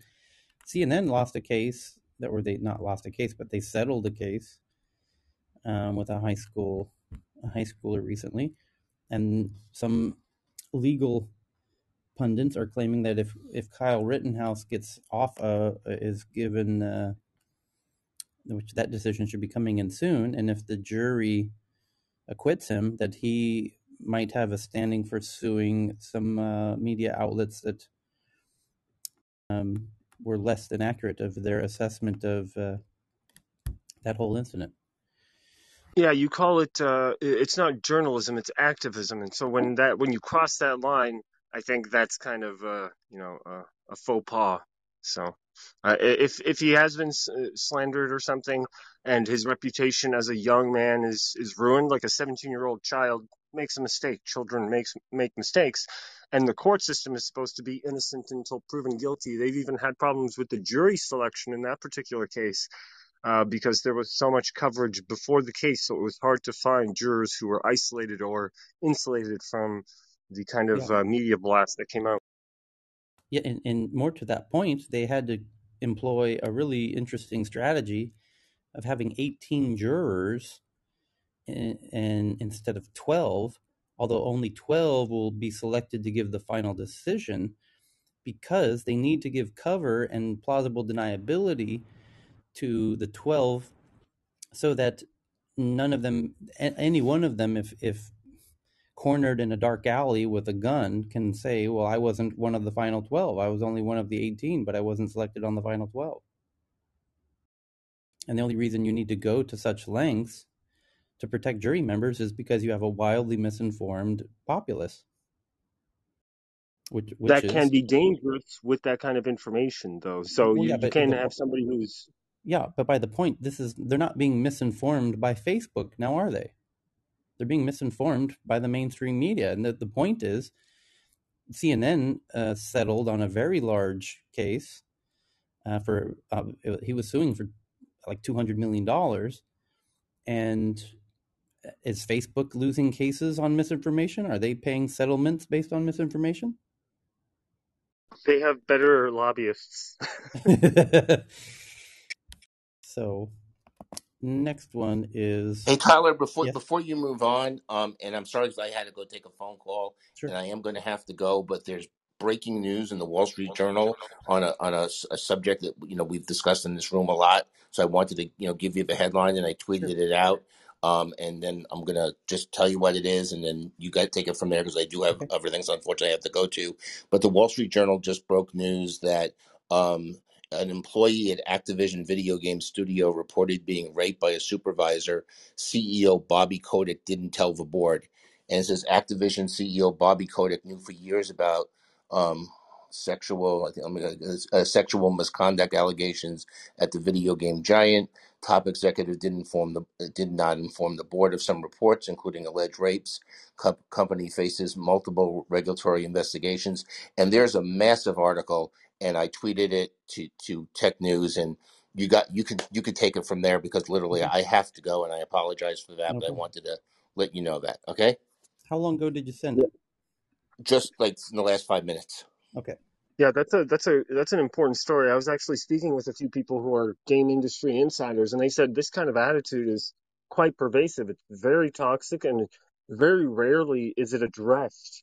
So this is, I think, going to be a case that kind of sets the mark in a similar way to Harvey Weinstein, where we're going to see how systematically the allure, the romance of, oh, I work in video games, you can get seduced into a situation where you don't really understand, hey, I'm getting paid much less than usual, and I'm also tolerating all this abuse just because I believe in this idea. I'm overworked, and it's a very abusive industry overall for the people who are coming into it. After about a decade, it's a little bit easier, but they sure do use people like crazy. so I just pinned the article to the top of the room, and I've tweeted it out to the Tech News Twitter account. It says Activision CEO Bobby Kotick knew for years about sexual misconduct allegations at video game giant. The top executive didn't inform board of some reports, including alleged rapes. Company faces multiple regulatory investigations. And it says Bobby Kotick, the longtime chief executive of video game giant Activision Blizzard, received a troubling email in July 2018. A lawyer for a former employee at Sledgehammer Games, an Activision-owned studio, alleged in the email that her client had been raped in 2016 and 2017 by her male supervisor after she had been pressured to consume too much alcohol in the office and at work events. The female employee reported the incidents to Sledgehammer Human Resources Department and other supervisors, but nothing happened, according to the email, which threatened a lawsuit against the company. Within months of receiving the email, said people familiar with the situation, Activision reached an out-of-court settlement with the woman who had reported one of the incidents to the police. Mr. Kotick didn't inform the company board of directors about the alleged rapes or the settlement, said people with knowledge of the board. Activision has been thrown into turmoil in recent months by multiple regulatory investigations into alleged sexual assaults and mistreatment of female employees dating back years. Mr. Kotick has told directors and other executives he wasn't aware of many of the allegations of misconduct, and he has played down others, according to people familiar with the matter and internal documents. Now, this is, first of all, this is terrible, but I'm assuming, and I wonder what others are thinking, that because this was a subsidiary company called Sledgehammer Games, which is one of the many, many game studios that Activision is the owner of, that this Sledgehammer Games' CEO may not have told its parent owner, Activision, that this had happened. And Everybody knows apparently in the industry, so it's not something that is even kept quiet. Word gets around. The worst thing here is that it was a settlement, I think. The fact that the person who ever perpetrated it did not face justice because of oh, it's my word against his, and it's beyond a reasonable doubt. No. But balance of probabilities in a civil case, much easier to win that argument. So a lot of women are finding themselves actually bringing on civil cases because, one, they're much more effective, and men seem to care much more about losing money. So at least for males assaulting females. But of course, that's not the only actually, kind of assault that happens. yeah, you're Well, right. corporate wise, it also gets into SEC if they're public companies, right? So if they're not, if they know of these behaviors and the fact that it risks the company, which it does, these settlements, and they're not, if their executives are aware of these and not disclosing them to the board and investors or dealing with it, then that gets into material violations under the SEC as well. Okay. That covers the big boring articles for today. Let's do a refresh, Cheryl, and see if there's any new ones that came in while we covered those. Appears not. Nope. Okay, so now we get into the tweets. And the first tweet I have is from Eric IO.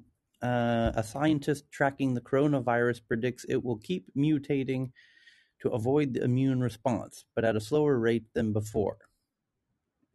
Yeah, and on average, the virus was mutating about 2 to 4 letters. That is nucleotides, those little A, C, T's, G's. The rate seems to have slowed down. So one thing about viral stability is a virus seeks to achieve some sort of equilibrium. And from the evolutionary sense, that information wants to keep propagating. That seems to be kind of what we call evolution, is these structures that seem to want to integrate themselves.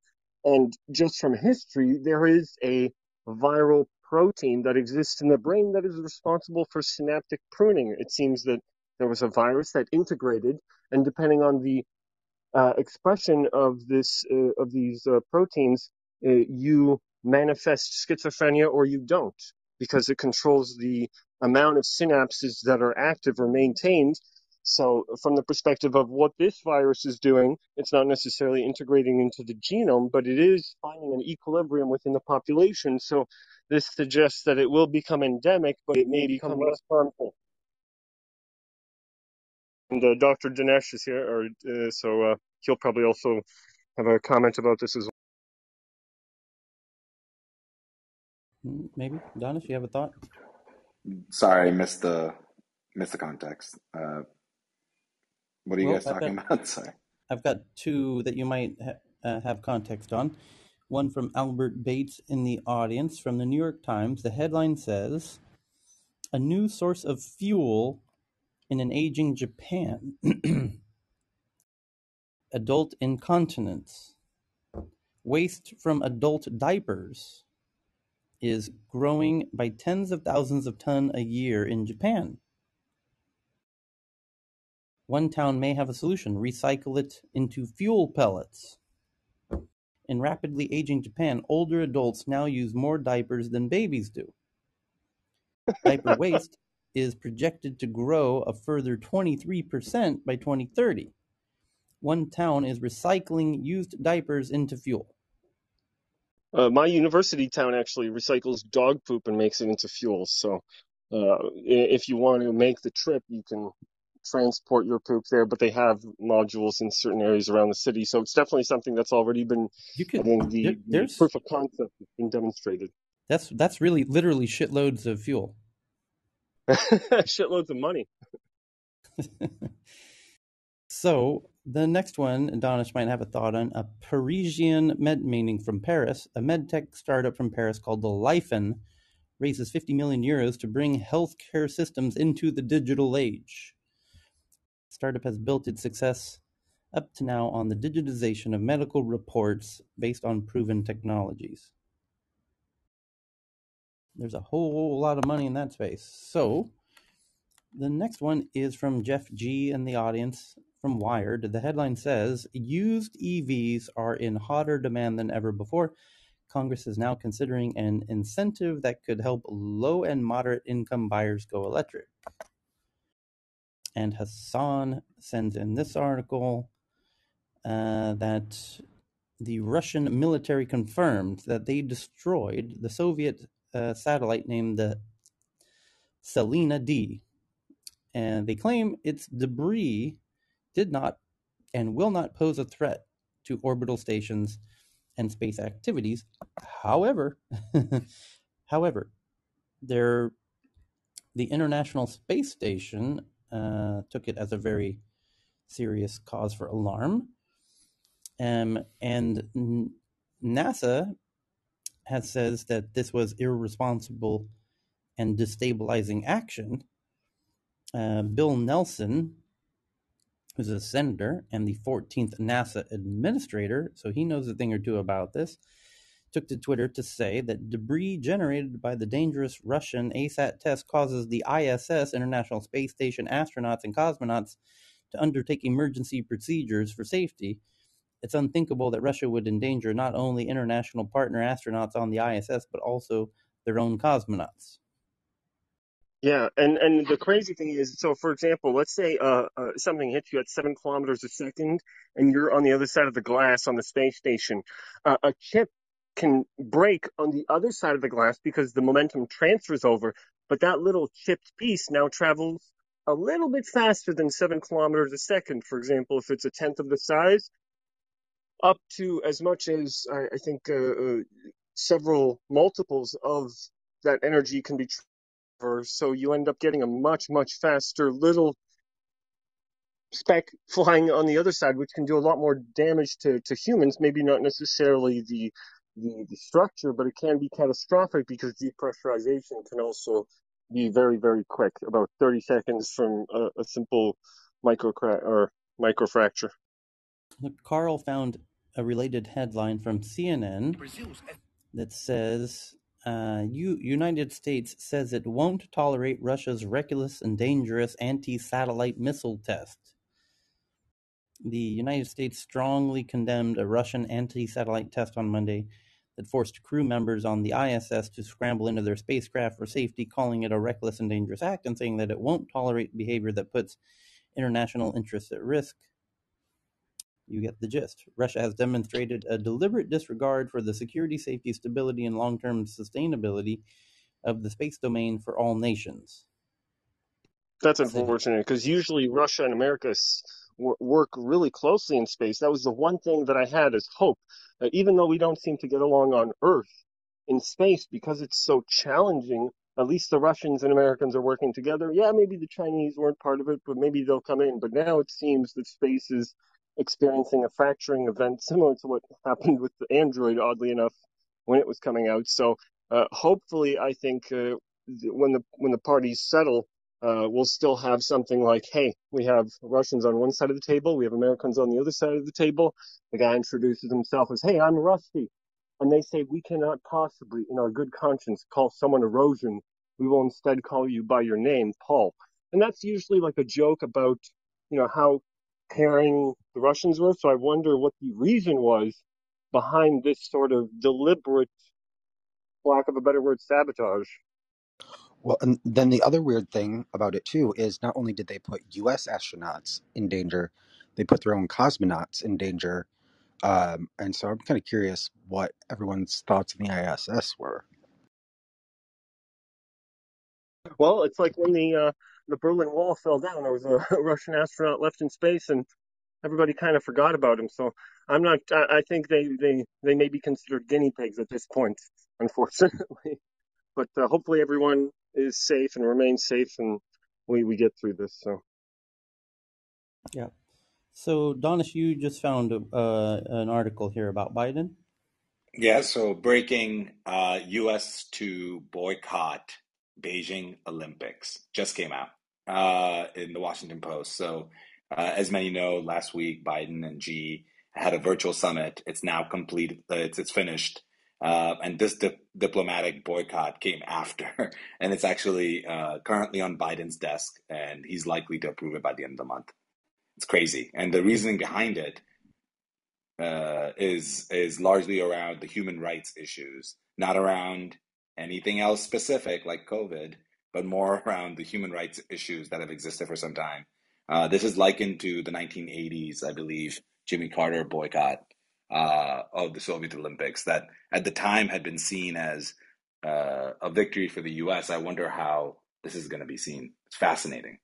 See, Huge move. I thought he was offended that Xi Jinping said they were old pals, and Biden said, no, we're not old pals. Stop telling that to people. You know what? I'm not showing up to your Olympics, okay? Make that clear. We are not friends. I am not showing up for your games. Yeah, but for all those It's like Olympians who train their entire lives for this, I mean, that's brutal. it also is, I mean, let's be honest, last time this happened, we were in a Cold War. So I wonder what this means from a broader perspective. And it's a huge deal. I think people may think, well, who cares if we don't show up for the Olympics? It is us saying on a world stage that we will not stand for this. And I think that's a fascinating move right after we signed an accord with China. Yeah, will any other countries follow suit, though? Because I think that will define whether there is collective action against China or whether it's just America doing classical saber rattling. I hope that there is some sort of conclusion that is beneficial because nobody wins during a war. Although Cold Wars tend to be very profitable, they're also very tense. You don't have the same threat from nuclear weapons, but cyber can, turn off the power grid and your people can suffer. So it's definitely a very tense situation, in my opinion. But I was actually at the Berlin Wall as a 4-year-old kid when they took it down. So it's definitely something that if you didn't live in that era, you don't really appreciate it. And I grew up then hearing all these stories from my mother about how the Russians in Poland really oppressed people and so on. And it was very difficult for folks, and you had to line up for shoes. Thank God we're not lining up for shoes with shoe tickets anymore, but we're definitely still in a situation where we're reliant on them, and everything we have in our homes basically is made in China. So how's that going to play out? So, But the boycott is not officially announced, so No, it's not, but it's yeah. likely. But yeah, It's the likely. title says yes, soon to. But today's meeting, actually it's yesterday. I think they try to at least remain the peaceful arrangement or even over Taiwan issues, because Biden said it's still Taiwan Agreement Act and those six. It's old strategic ambiguous. So like after all this fights or these tensions between China and US, now back to the old policy again. So this tug war seems back to zero again. So for Taiwan's angle, so it's not the US is supporting the dependence of Taiwan, but it rather said, yeah, we'll follow the Taiwan. Well, BB, just to kind And of be very clear, thank you for bringing that up. I was going to say that according to the Washington Post, although the administration technically has not finalized this decision, a formal recommendation has been made to the president, and he's expected to approve it before the end of the month. Administration sources confirmed. So, if anybody that's been paying attention knows that there is a special relationship that exists between the administration and the Washington Post. And we've seen this time and time again. I would be very surprised if this was not very confirmed at the very top What do you to mean by leak this special, though? information. Like insider? Or If you look at a lot of the Washington Post has been very gets very early insight into some of these announcements, and I don't think that this happened because of a leak. I'm pretty sure this happened as a plan, and this seems so like a very planned. Yeah, so because it's they some said, sort of House of Cards thing. well, sort of. I don't want to overplay that. I was just saying that I would be very surprised if after the Washington Post has now published this, if America does not do a diplomatic boycott. And by the way, there's different types of boycotts that they can do. One is a diplomatic boycott. One is an economic boycott. This is a diplomatic boycott specifically that they have now, told the press. And again, it's not surprising. I actually think that they're using the human rights abuses as cover. I think this is much more about, they are now adversaries, and they are showing that China's recent moves are not going to be accepted. It is actually scary, I believe, in my opinion, because I think it's the first shot fired publicly. I would just add that the meeting between Biden and President Xi yesterday was actually quite, well, in this context at least, for these two countries and these two men, quite positive. Biden said, he was referred to as his old friend by President Xi, and they both went on to discuss a diverse array of issues, but also this comes in the bat of the climate joint statement that was quite a surprise to the delegates at COP26.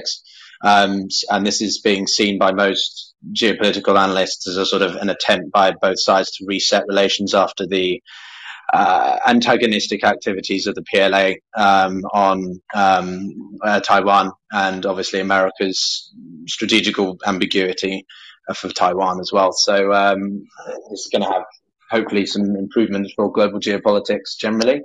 But yeah, just wanted to add that because I think it's an important context as well. But Piotr, then what do you make of this Washington Post breaking news around America doing a diplomatic boycott of the Olympics? I haven't read much into that, if I'm honest. I mean, we've seen boycotts before, the 1980s, with Moscow and America. But at that point, relations between Gorbachev, who was beginning to be, pulled into the main position, along with the American administration, Reagan was beginning to show signs of improvement. So we've seen this before. I would pay more attention to the two presidents meeting yesterday as a sign of where they want to take the relationship more than the boycott. That's of course important, but in the grander scheme of things, I don't think it will carry as much weight. The relationship status changed from we knew each other to no, we were never close to begin with. Well, two big things happened yesterday was that obviously the International Space Station situation and then the meeting of the presidents. I kind of wonder if this is to get the U.S. is hoping that China will not continue further space partnerships with Russia. And I'm wondering if they're using the Olympics as a negotiation tool. Well, the space launch was Russia's idiotic attempt to destroy its own satellite, to the point, as I said in the Giant Leaps Club, yesterday, it's Russia and America have few things that they cooperate on, but space is one of them. Astropolitics is, a growing area of geopolitics. And China's been increasing its budget. I think its space budget is about 11 billion now. NASA's is about 23.5. Russia's, I don't know. It's not as much as that. All I would say is that, the relationship of China to Russia is an interesting one. The relationship of America to Russia is obviously long-standingly difficult, and the relationship of America to China is everything's in a state of flux, and we're very much seeing a transition from U.S. hegemony to multipolar world. I can't say that word today. So the two coinciding is a coincidence. It's not one of a reflection of the other. Russia has its reservations with China given its activities in the Arctic. China declared itself a near-Arctic power about 3 years ago. And that the relationship between China and Russia is one of strategical convenience and nothing more. The thing that ties them closest together is the test of American hegemony. So as soon as there's any opportunity for the two to deviate, they will. So I think, America can spy opportunities, maybe the Russians in certain areas, but yeah, the events with Russia yesterday in the space station are not related to, we need to make sure that they're kept independent. It's all great power politics at the end of the day. Well, I think they could be related from one perspective, because we've stopped being Russia's customer for their rockets. SpaceX has done such a great job that, okay, well, we figured it out. Way to go. Back in 1 minute. But now they need a customer for their space programs, Russia does want to stay international, I think. So working with the Chinese is the next logical conclusion. And what better way to show that the two are correlated than to say, oops, look, what happened today? The Russians just happened to do a satellite disruption test. What a weird coincidence, right, Mr. President? Russia Yeah, also flipped the International Space Station, I think 190 degrees about a month ago or so. That really irritated me too. at the end of the day, any amount of collaboration and cooperation between, the two largest economic powers and any nuclear power is a positive. I was very concerned by the events with Taiwan. And I'm still very, very much against the CCP and how they treat many of their people, particularly the Uyghurs. But, in the big scheme of international security and stability, I think, we should welcome as many positive, messages and calls for cooperation as possible. We'll have to see how this works out with the Russian angle as well. That's all. Okay, we got to get through the rest of these headlines here. We're getting close to the top of the hour. So Cheryl found this one from DW in Germany that Pfizer, BioNTech, and Moderna are earning a combined profit of more than $1,000 every second through their COVID-19 vaccines. And I believe she also found this interesting one from Wired that I just tweeted out, which says how to tell which emails quietly track you. Your emails know more about you than you think, like when you open them or when you forward them to others, but you can reclaim your privacy. And this article from Wired tells you how to stop tracking emails, specifically the instructions in Gmail. So I will pin that one to the top here for those. I just tweeted it as well to the Tech News Twitter account. And there it is at the top of the room, hopefully. The next one is that Pfizer agrees to let other companies make its COVID-19 pill. Drug maker Pfizer has signed a deal with a UN-backed group to allow other manufacturers to make its experimental COVID-19 pill. Okay, and next one, let me tweet that out as well. I think that's really good news because you need a whole lot of companies making those around the planet. Because pills, unlike vaccines, don't need to be refrigerated and can get all around the world very quickly. And that is one of the best things that ever happened in this fight against COVID, actually. So the next one's from David Crace in the audience from the Chronicle. The headline says, campus counselors are burned out and short-staffed. More students are asking for help. Their suffering is more acute, and the pandemic has made it harder for centers to recruit counselors, all leading to one glorious clusterfuck that is really taking a toll on campus counselors. Yeah, but the universities also don't pay competitively for those counselors. Like I've spoken with counselors at universities, having taught there and so on, and myself using those services. It is very difficult work watching young people suffer in a time as difficult as now. And I think like suicide rates have gone up and all of these other components as everybody's been focused on, I guess, the economy, and it's kind of a silent tragedy. So if you have children that are, in school at whatever level, but with the university level, it's especially important to speak to them. I think since everybody has been so disconnected, it's even more important than ever to reach out, make sure somebody's okay. Okay, so you guys said it was not okay. Next one is from Evan. Found this one that drone delivery specialists Wing, which is part of Google, lifts the lid on its secret testing facility for doing drone deliveries. And it says that Wing has a video below shared by Alphabet-owned company Wing shows how its team is continuing to develop its drone technology while at the same time running trial services, delivering snacks, and over-the-counter pharmaceuticals to residents in places as Logan City near Brisbane. So I just tweeted that out, so in case you want to watch that video about the drone testing facility, which may be coming to a city near you soon. Thank you for that one, Evan. Evan also sends in a fun one for us to play. Our favorite show, Tech News Jeopardy. So let's jump into... Oh, do I have the music? I do. Here we go. Tech News Jeopardy, everybody. And Messi's not here, so you actually have a chance today. And Ellen's going to win this one.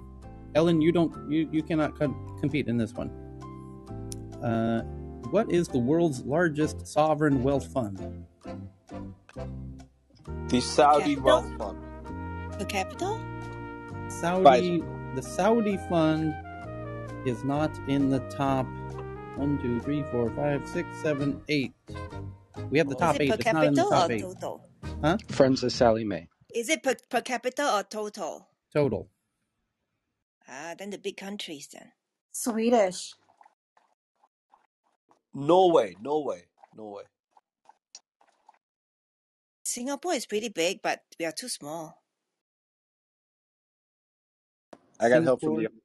Singapore is number 1, 2, 3, 4, 6. Singapore is number 6. Oh, Okay, back to Norway. China. That's mine to Norway then. It's China, Norway. but it goes by a different name than sovereign fund. Norway then, Norway. China's number Island 2. country. China Norway? Investment Corporation. Yeah, by the population. Come on. Number India, 1 is Norway. They don't touch their fund. That's the thing. The world's largest sovereign wealth fund is Norway. Well, no way. Number 2 is China. Number 3 is Kuwait. Number 4 is Abu Dhabi. Number 5 is Hong Kong. Number 6 is... What's this list? Is it the CIA World Fact Book, or is it World Bank, or what's the source of this list? Source of this list is... Okay. Just because I'm getting a slightly different list here after doing a quick look on Wikipedia, but Wikipedia has sometimes multiple sources as well, so I'm trying to see what the difference is, because my number 3 was Singapore, and then China again, and then Saudi Arabia, then Kuwait. I think there's per capita. I'll bet if you included the corporate takeovers in China, they'd be way above as number 1. Yeah. It says...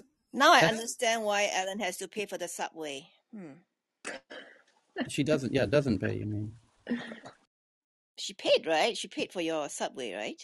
Oh, my sandwich from Subway Sandwich. Yes.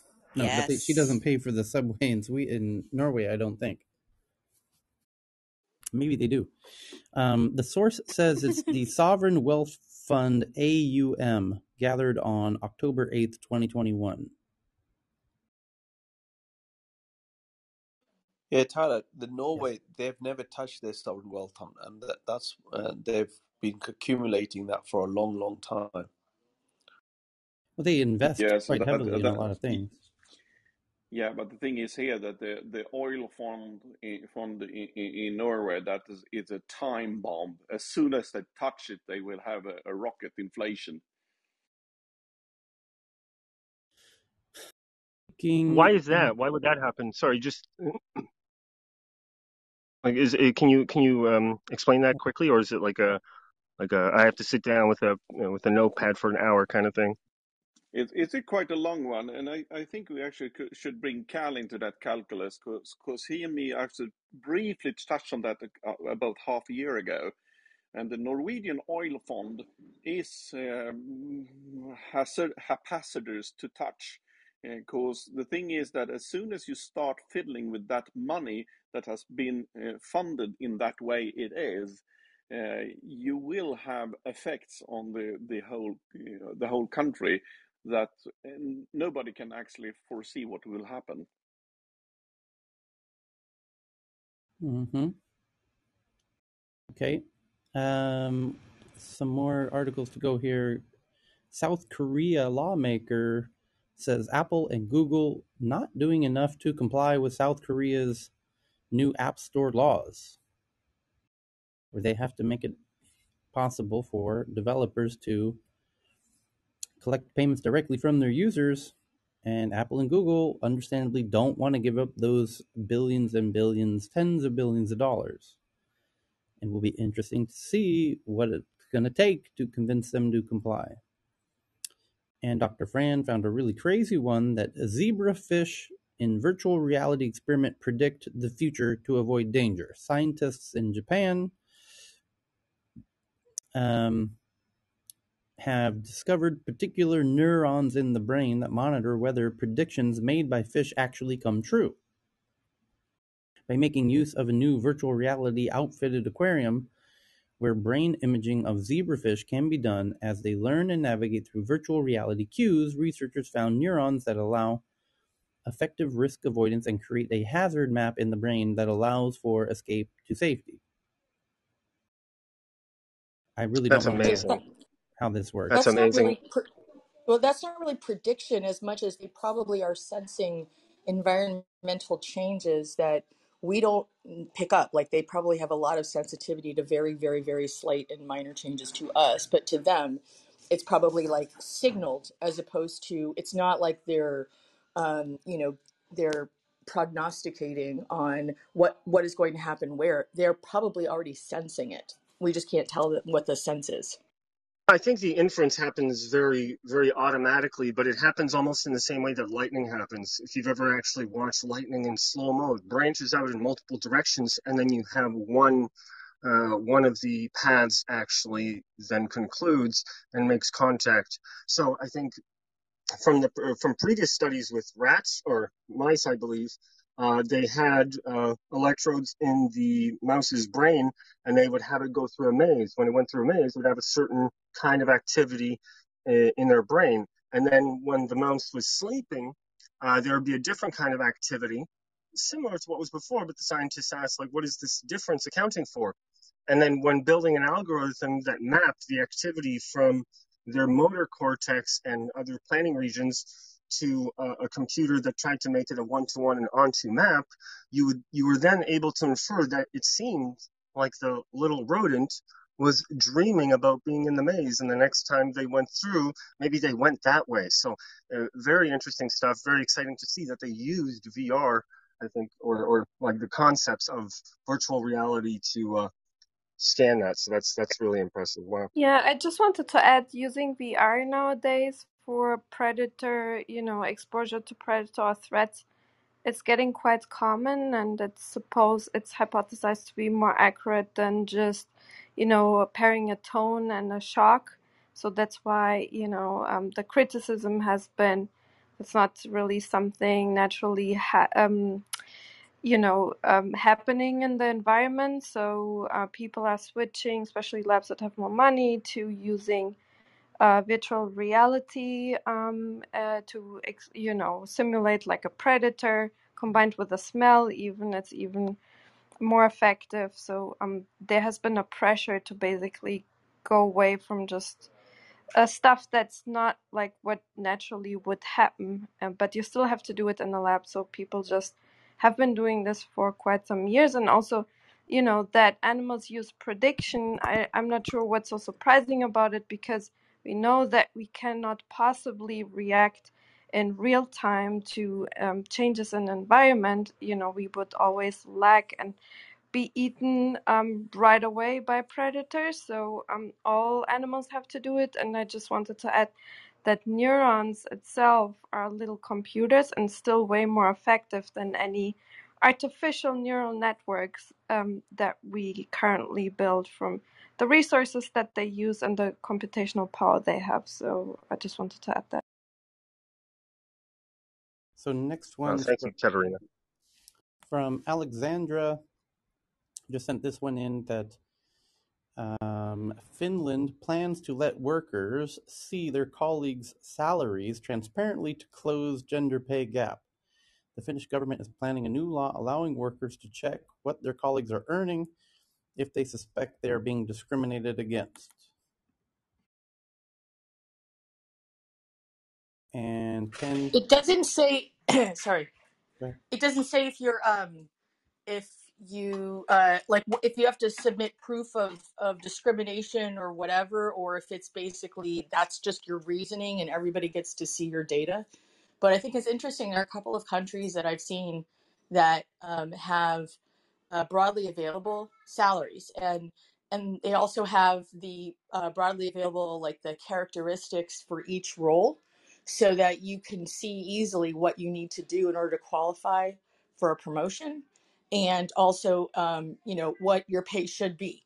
And people in those countries have apparently said that that they like it, but I can't imagine it being like any sort of wide adoption like in the US, because we like being able to add bonuses for people who are performers, and we also like being able to reduce salaries for women, people of color, anyone else we don't like. We love doing that. So and we like not having to explain it.